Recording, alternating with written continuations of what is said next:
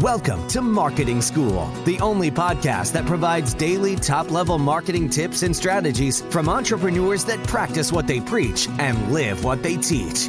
Let's start leveling up your marketing knowledge with your instructors, Neil Patel and Eric Siu.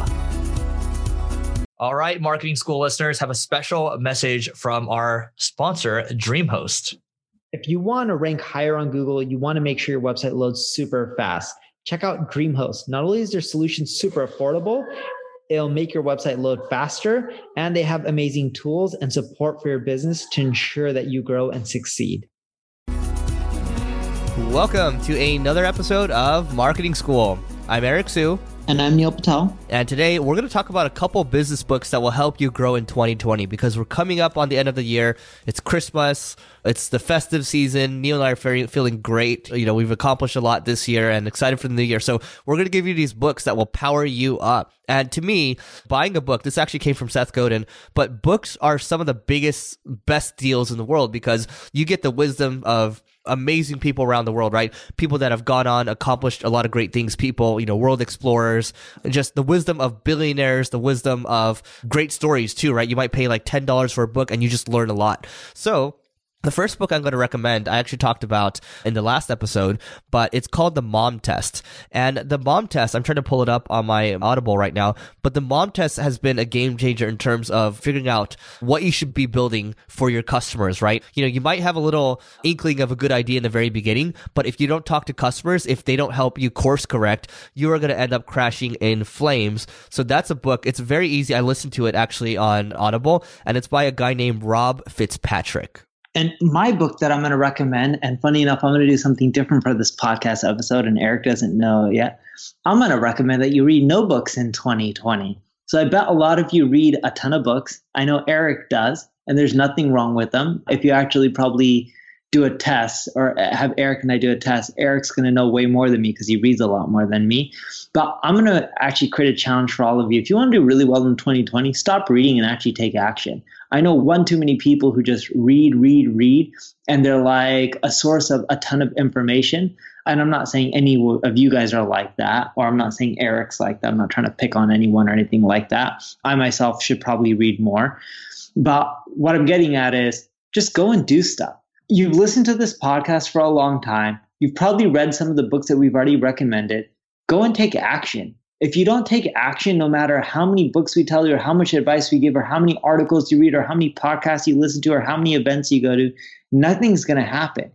Executing is super important, and I think way too many people take it for granted, and all they want to do is just drink from a fire hose and just gain all the knowledge that's out there, but they don't do anything with it. So for 2020, and I'm not trying to be rude, it would be great if you guys focus on execution, because if you did, I bet your business is going to grow faster and you're going to be happier.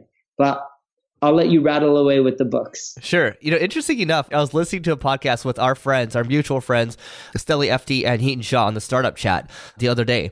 It was actually exactly on this topic, right? And I remember Heaton, funny enough, it was the two brown people that were saying exactly the same thing. And Heaton actually happens to read a lot. He actually tweets a lot too, right? And so it's actually a really good point. I remember there's a point in my career where I was just overflowing with information, and I felt like I was accomplishing a lot because I was listening to a lot of amazing motivational people. I was reading a lot of things. I was watching a lot of things, but I over-indexed on that so much that I didn't have time to actually do. So what I would recommend, so I'm going to disagree with Neil a little bit. Maybe I would modify a little bit. I would say you still want to make time for some perspective. Even if it's like 15 minutes a day or 30 minutes a day, if you can get that time for perspective, that's going to be great, right? Because what happens is, you know, you're going to be head down all the time and eventually you start living in your own world, but getting up for a second and getting some perspective, whether it's reading some shareholder letters from like Amazon or Warren Buffett, for example, there's a lot that you can learn from there, right? Even 15 to 30 minutes, that's good enough. But to Neil's point, if you over-index, there's always like two sides of the pendulum, right? You don't want to over-index on one side and then just not do it on the other side. So also to Neil's point too, there is a season for learning And then there also is a season for earning too. So you have to understand what season that you're in. But I'll rattle away a couple more books because I'm just staring at my Audible right now. And it's not an Audible. I've read a couple things too. $1 Trillion Coach is really good. This is the guy that coached Steve Jobs. He coached Eric Schmidt from Google. He coached all these different people in Silicon Valley. And then at his funeral, a lot of different people showed up because, you know, at the end of the day, he was known as everyone's best friend, but also a very good coach. And then I'll give another one right here. This one's called Play Bigger. And this is about creating your own category. And I think a lot of people, we end up playing in, categories where we might be commodities. So if you could create your own category, such as like the minivan, you can go a lot further than that. The other one I will give too is when it comes to marketing. Well, actually, no, this is around business too. So Traction, this is actually, there's a couple buddies I know that are all using this. Traction is known as the entrepreneur's operating system, and really any team could use it. A marketing team could use it too, but the way they do weekly meetings, the way they do quarterly meetings, there's a cadence that you can follow. There's an operating system that you can follow. So once you get going with this, you can modify it into whatever you want. You can, throw it away later, whatever. But I know one guy, literally what he does is he buys companies and then he plugs in Traction, entrepreneur's operating system. And from there, they just roll it out. And it's a much more predictable way of running a business if you're coming into something with uncertainty, right? So if you're coming into a business, maybe you're buying it, you're taking it over, or maybe you're starting a brand new business, you have something to at least start with. And then later you can graduate to other kind of quote unquote operating systems that are available to you. Neil, anything else? Nope. Make sure you check out marketingschool.io/live if you want to grow faster in 2020. All right. That's it for today. See you tomorrow. We appreciate you joining us for this session of Marketing School.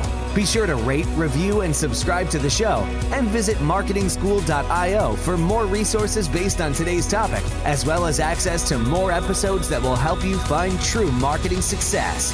That's marketingschool.io. Until next time, class dismissed.